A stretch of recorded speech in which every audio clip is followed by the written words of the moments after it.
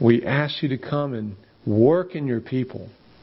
Open our eyes. Teach us what you want to teach us through this passage. We give our time to you, O Lord. We give our offerings to you, O Lord. Father, help us to worship you in spirit and in truth. Help us to fully engage with you, the God of all gods, Creator of all the heavens, Lord of all lords, the I am who is I am. Do your work, O Lord. May our time together be honoring and pleasing in your sight. In Jesus' name, amen. Many years ago when I met on a blind date this little hippie chick named Jennifer Reedus at the time, and after I met her, I was actually on a blind date with her roommate, and then saw her on the blind date and thought, oh my goodness, this girl's pretty cool. And I began to spend more time with her. And the more time we spent together and the more questions I asked, the more I learned and the more she disclosed of who she was and what she was about, the more I liked her. And then the more she revealed about herself, the more I found that I want to spend the rest of my life with this woman. The more she revealed about herself, the more I engaged with her. And we got to know each other. We became man and wife. We entered into, as before there were a lot of rivals for my affection in her life. She had, 4 guys who proposed to you at some point or other. And actually, this is really funny. It's actually kind of sad. The day we got married, one of my rivals, no longer a rival, one of my rivals called her and says, Jennifer, I release you. I'm going like, seriously? You're releasing her? That's okay. But she became mine, and I became hers. We entered into a deeper relationship, and all rivals were removed from our relationship. We entered into new territory. We became one. And in a sense, we're seeing that happen in Exodus. Because what we're seeing is God is beginning to reveal Himself to His people. Now, how do we know God, or how do we get to know God?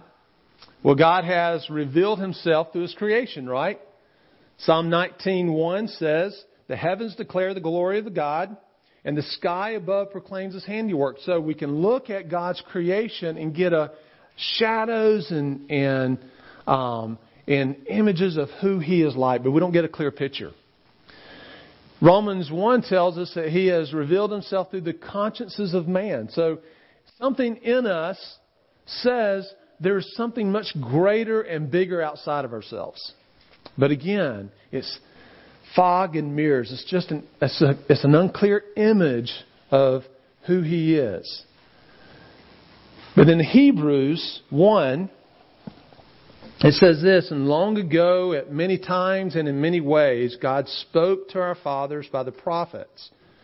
But in these last days, He has spoken to us by His Son, whom He appointed as heir of all things, through whom He created the world.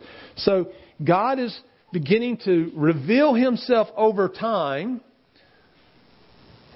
through creation, through our conscience, through the prophets, and that culminates the clearest picture we have of God is through His Word as it reveals His Son, Jesus Christ. So God is unveiling Himself. He's disclosing Himself to His people so that they would know Him and love Him and follow Him as a wife would follow her husband.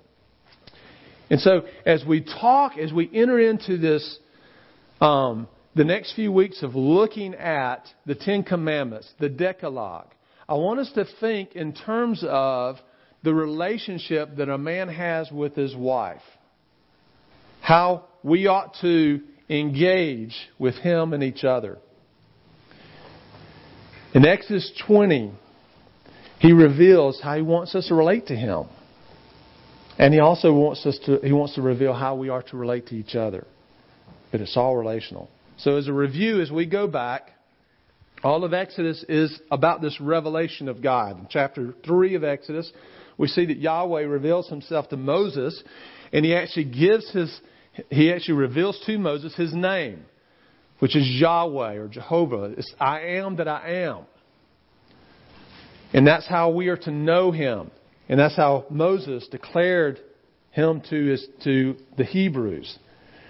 And then he begins to reveal himself to the Egyptians. He begins to mock their gods and their strength and their power through the plagues or the blows. And that culminates in the final blow or the final plague, which is the death of the firstborn son, and reveals his mercy and his grace to his people by saying that in order to protect yourselves from death, I want you to take a lamb, sacrifice a perfect lamb, and then cover your doorpost with its blood, and then I will pass over. And then that began what they follow up until now, which is the Passover, which is the Lord revealing himself through mercy and passing over the people.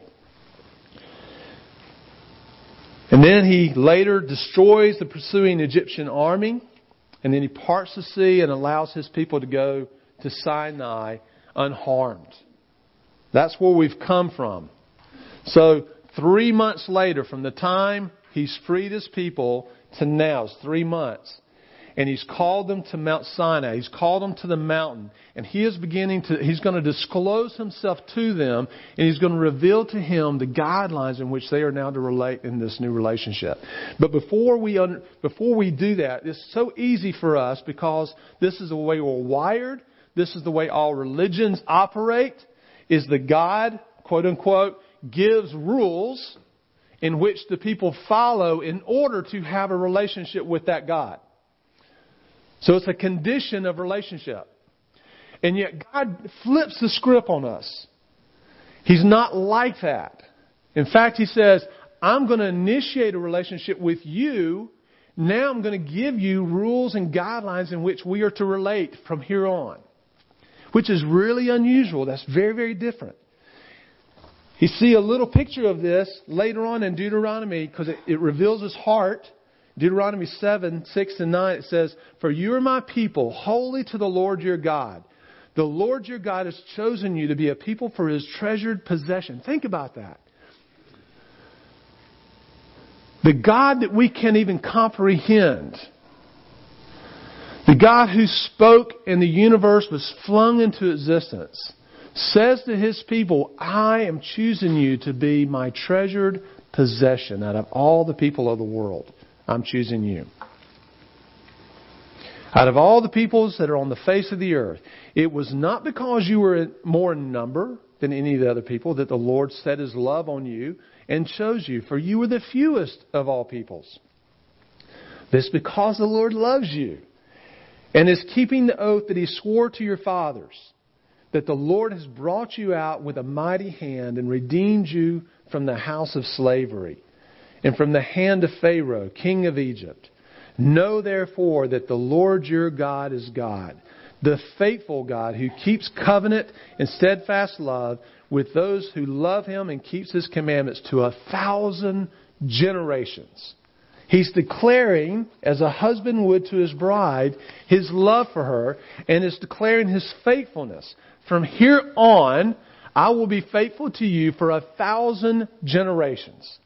That's the God who is speaking here. So compared to what they were used to, compared to what the whole world does, love was not a condition. The law was not a condition to His love. But because He loved them, because He had affection for them, they're given as a confirmation of that love. Think about that. That's what these 10 Commandments are all about. The Decalogue is all about. So let's read Exodus 21 through 7. And what I hope for us to get out of this passage, I want to see two things primarily. One is there's only one God. He is the supreme authority and should take center stage of all our affections and actions. The second point is we should worship Him alone as He prescribes alone. So on page 61 in your Pew Bible, or Exodus 20:1-7, it says this. And God spoke all these words, saying, I am the Lord, Yahweh, your God, who brought you out of the land of Egypt, out of the house of slavery. You shall have no other gods before me. You shall not make for yourself a carved image or any likeness of anything that is in heaven above, or that is in earth beneath, or that is in the water under the earth. You shall not bow down to them or serve them, for I, the Lord your God, am a jealous God, visiting the iniquity of the fathers on the children to the third and fourth generation to those who hate me, but showing steadfast love to thousands of those who love me and keep my commands. You shall not take the name of the Lord your God in vain, for the Lord will not hold him guiltless who takes his name in vain. So something to note as we read the Ten Commandments over these next few weeks is, one, we need to understand that it's a revelation. Okay, these commands is a revelation. It gives us insight about God. It's also a confrontation because it gives us insight about us. When God says, do not steal or do not lie, He's saying about Himself that I am a God of truth and honor. That's what it says about Him. What it says about us is you have an inclination to lie. You have an inclination not to live by the truth. You have an inclination to stray from my standard. That's what He's saying to us. That's why He's given us a law. And then He's given us instructions in which how we are to relate to Him and to each other. So as we think about it, think through those things. What is it saying about God? What is it saying about me? And what instructions has He given to me, both in how I relate to Him and how I relate to others? And again, as we think through this, the two main points are this is the only one and true God. And He alone is worthy of any worship. And that we should worship Him alone in a manner prescribed by Him. First command, you shall have no other gods before me. Now, we always have to understand the context in which God is communicating to us. And the Hebrews lived in a world, there was no society on the face of the planet that was not polytheistic. Every people that surrounded the Hebrews at that time had many gods. You had the national God that was usually there to protect the country in times of war, and when there was nationwide famine or war or something, they would call on their national God. There are also family gods that families would hold to. We see this in Genesis when Jacob and Rachel are fleeing from Laban. What does she do? Why does Laban follow her? Because she'd taken the household gods with her. She was an idolater. Rachel, the wife of the patriarch, worshipped other gods. Abraham's father worshipped other gods. He was an idolater. And God is calling them away from that. He's calling them away from national gods, small g, family gods, personal gods. And how they would use these gods is when it came to their crops, they would go to one god to make sure that we gave or fed or worshipped or offered sacrifices to that God in order to get blessings on my crops, or with the fertility of my cattle, or if we need rain, let's talk to the God of rain, or if it's the God of the sun who provides light, the moon. There were hundreds of gods. We see this in Acts when Paul goes to Mars Hill in Athens, and they've asked him to come up and talk about this strange religion, talking about this one true God. And as he's walking up, he sees that there are statues all along this roadway to every god imaginable. And they even had one to the unknown God. In case we missed it, here's one to the unknown God. So every culture, every person on the planet worshipped many gods. And here God flips the script and says, no, I am the only God. I created heaven and earth. I created you. I create all the stars. There are no gods who control all these things. I control all these things.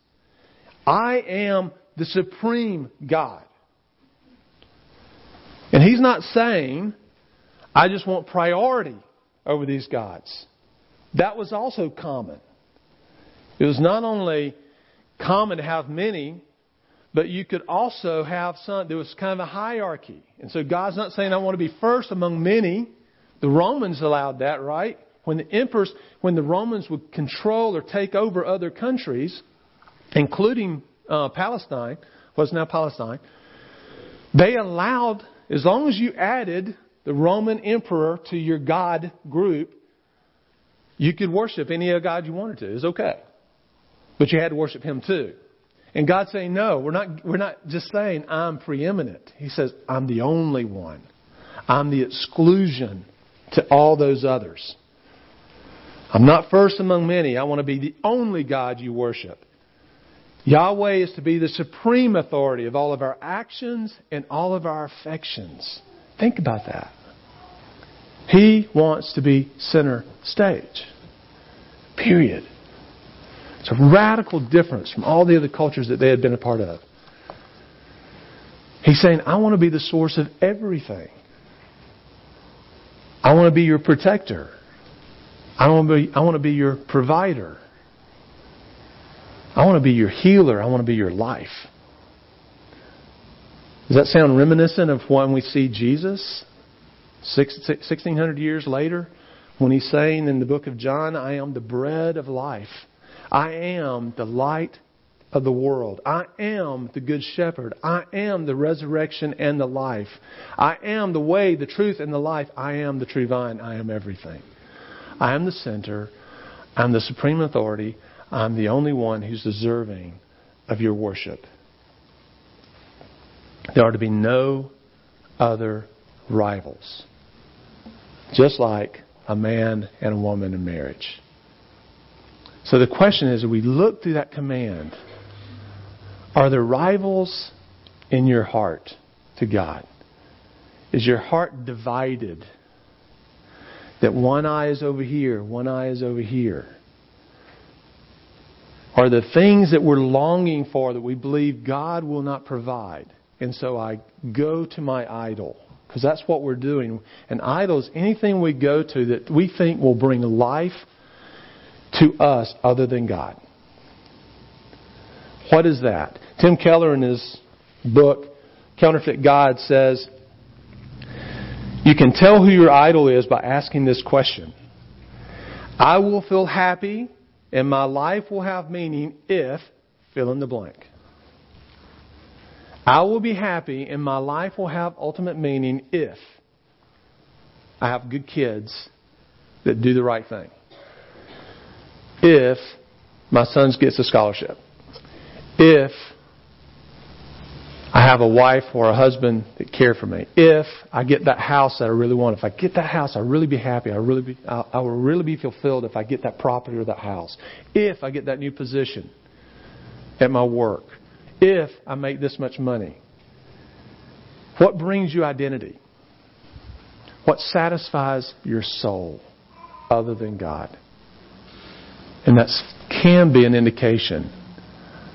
Is there an idol or a rival to God's affection in your soul?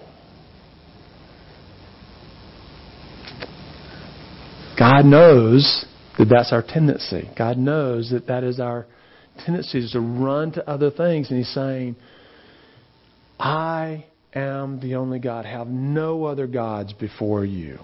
Come to me alone. That's the essence of the first commandment. He wants to be center stage of all of our affections in our life. So, when the first command speaks of Yahweh's supreme authority, the second commandment speaks of how we are to worship Him. In Exodus 24 it says, and you shall not make for yourselves a carved image or any likeness of anything that is in heaven above, or that is in the earth beneath, or that is in the water under the earth. So nothing in creation you are to make an image of in order to worship. You shall not bow down to them or serve them, for I, the Lord your God, am a jealous God. So remember, we're learning more about Him. We're learning more about us. What is our tendency? We want to make idols. We want to have tangible objects to set our affections on. And God says, no, I want to call you away from that. And I want to let you know about me. Because I'm not only the supreme authority, but I'm also jealous. It is the iniquity of the fathers on the children to the third and fourth generation of those who hate me, but showing steadfast love to thousands of those who love me and keep my commandments. So again, in the ancient world, because we're seeing these commandments in the context of His people, in the world around His people. Here's why this is important. Now, we look at this and go, well, gosh, I'm not going to create a statue of a lion to worship. So we're going to have implications of what that looks like for us. But in those days, people viewed idols as the extension of the God they were seeking.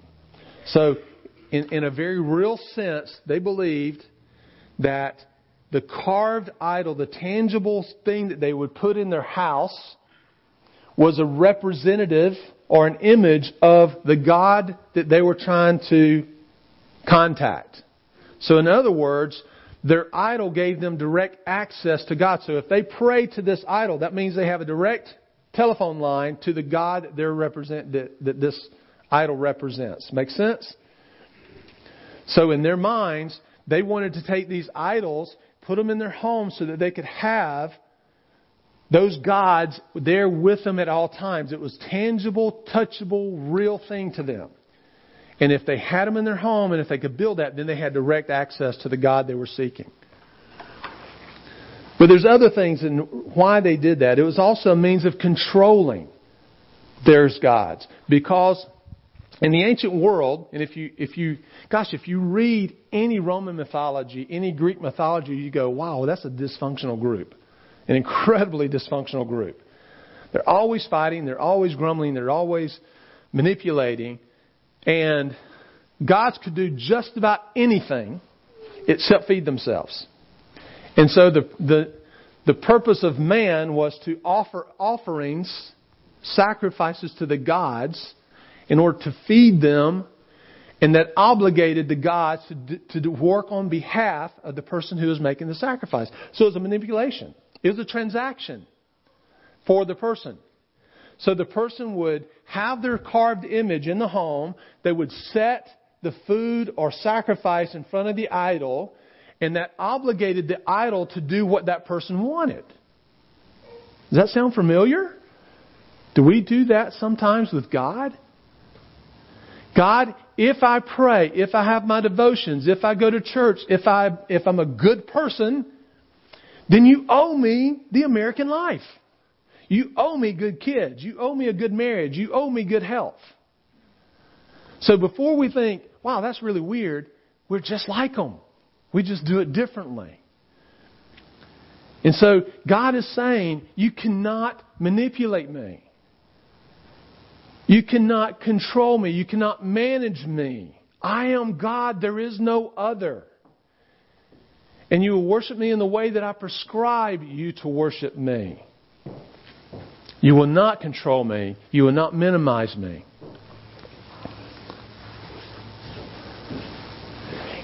It's interesting, if we think this was not the case with Israel, what is happening while Moses is up on the mountain?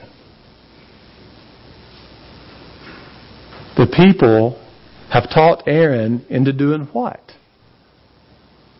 Carving a golden calf so that they could worship it. They weren't worshiping another god. They were trying to make an image of Yahweh so that they could worship it. And God says, while God is saying, oh, by the way, don't let them ever make a carved image of anything that would represent me on the heavens above, the earth beneath, or the waters underneath. They worship me as I prescribe them to worship me. They will not control me. They will not minimize me. They will not try to manage me through idol worship.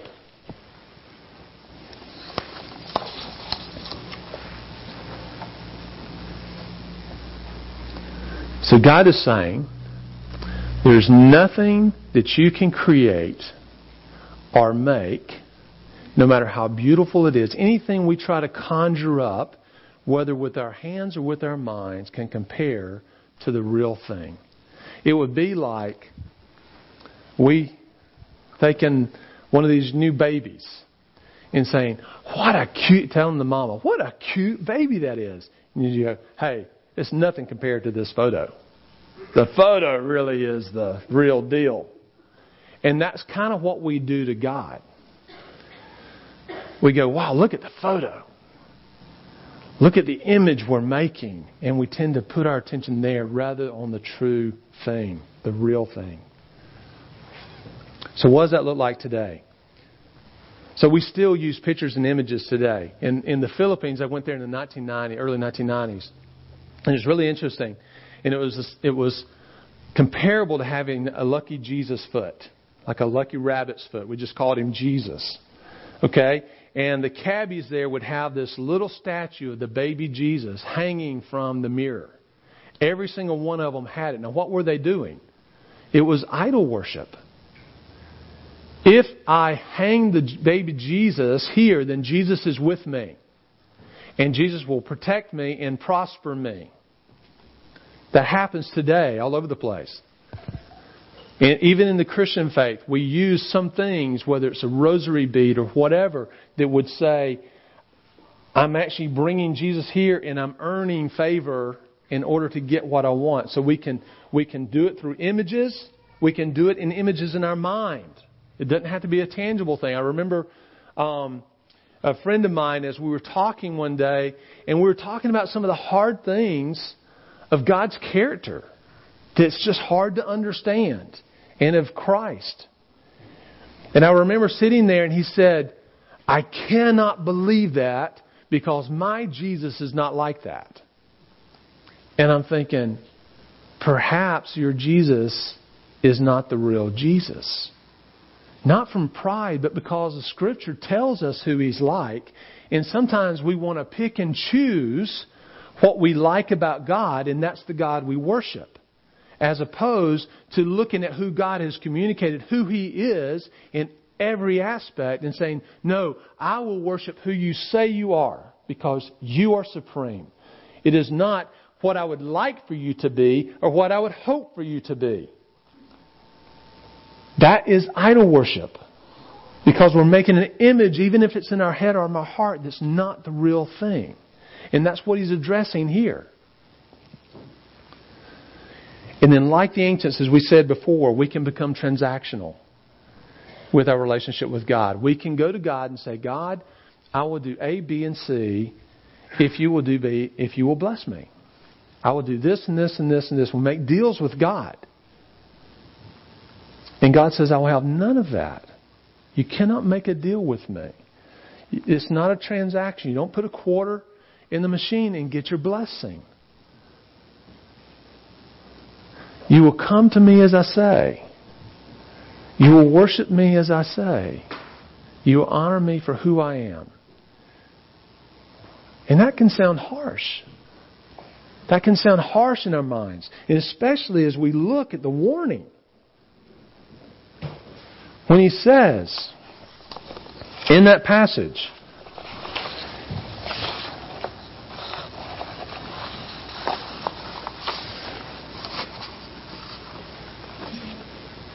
in verse 5, and you shall not bow down to them or serve them, for I, the Lord your God, am a jealous God. Now, we look at jealousy and think in terms of ourselves. God is not insecure.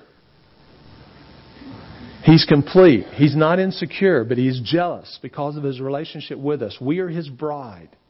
He has a right to be jealous, or He has a right to have no rivals. And then He says this, visiting the iniquity of the fathers on the children to the third and the fourth generation of those who hate me.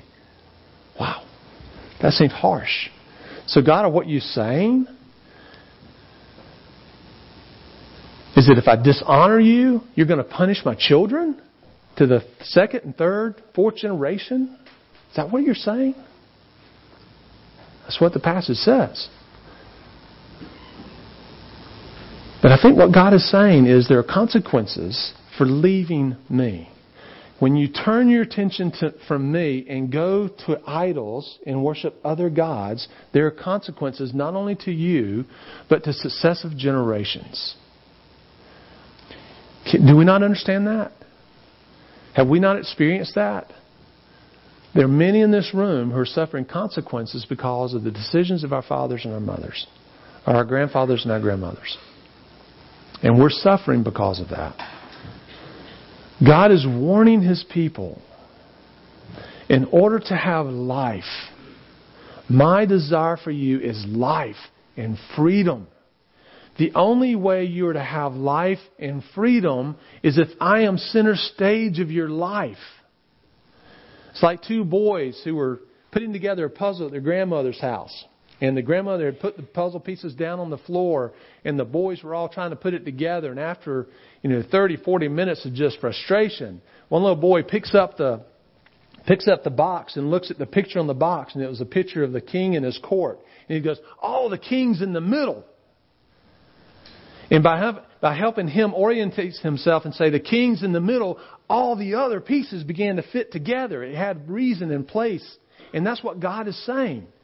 Is if I am the middle, if I am the center stage, if I am the center of your love and your affection and your actions, all these other things will come into place. Did not Jesus say that? Seek first His kingdom.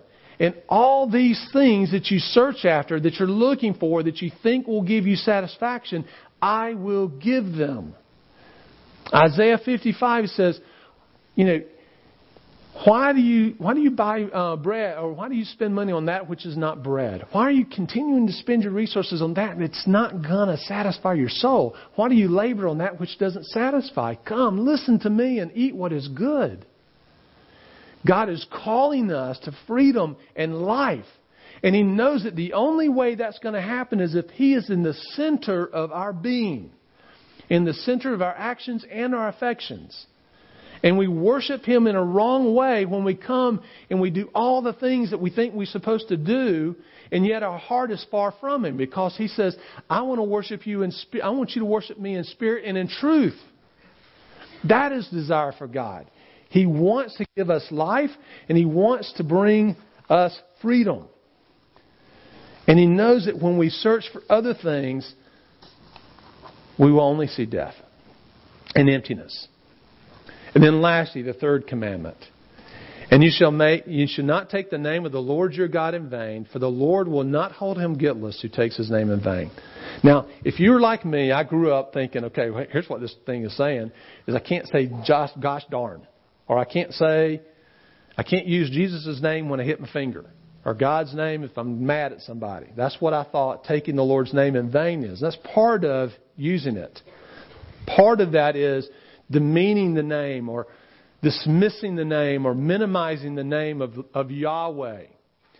We ought to have a little bit better picture, an image of what that means, as the Israelites did. Now, they got a lot of stuff wrong, but they so revered God's name that when they were writing the scripts, the scribes would, as they were writing the Old Testament law, and they would come to the word Yahweh, this name, the Lord, they would they would cleanse themselves, take a special pen and special ink, and then write Yahweh, but they would leave letters out because they thought it was so holy that they couldn't write the whole thing or speak the whole thing out.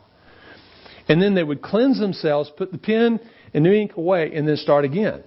And they did that every time because they revered the name of the Lord, and they refused to misuse it or to minimize it. But other ways we can minimize or misuse God's name. It's when we use His name to accomplish our selfish ends. We see this in Jesus' time, right? When Jesus goes into the temple, and the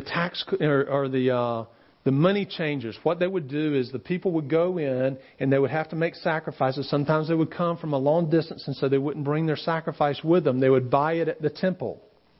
And if you were poor, and there were various types of coinage, and they would have to exchange the coinage to have temple coins in order to buy the sacrifices in order to please God and fulfill their requirements to God.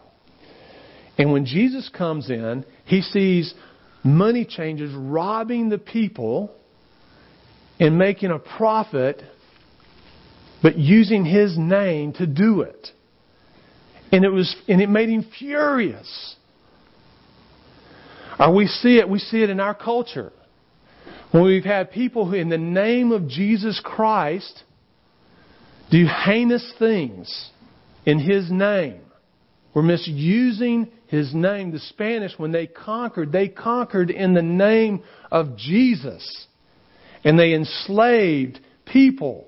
And they pillaged villages in the name of Jesus. It's misusing His name for His purposes. So as we see what God is trying to teach us, what He's teaching us about Himself, that He is the only supreme authority. There is no other God. We are to worship Him only. But we are also to worship Him in a way that He prescribes. In spirit and in truth. And then our hearts will be full. And then we will be men. There's a German pastor who said this. He had been persecuted by the Nazis. He had been persecuted by the Soviets after the takeover. He lived in Eastern Germany. And one of the things he said is when God is not God, in other words, when God is not in the center, then man is not man. Man is not who he was created to be. So when we place God in the center, we are all of who God made us to be. And we give our lives away and we bring life to those around us.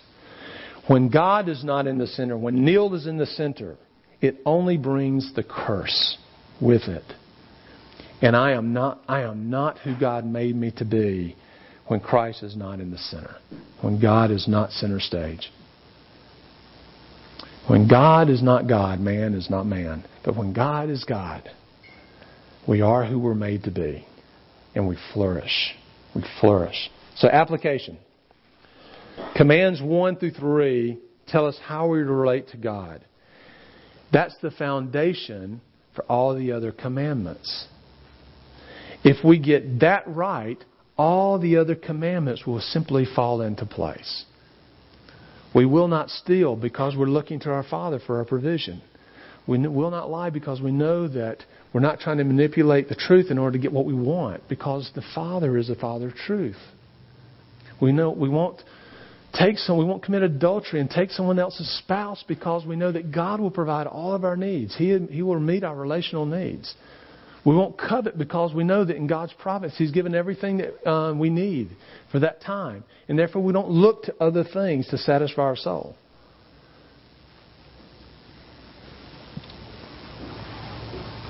So is God the central focus of your actions and your affections? If not, what is? That's an idol. And others may be going, man, I'm overwhelmed to think about this. I know I failed. I know I have other gods in my life. And I know how empty that makes me.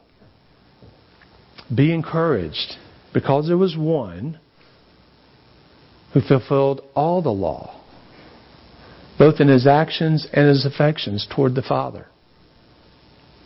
And just like the lamb back in Egypt that was slaughtered and the blood put over the doorpost to appease death,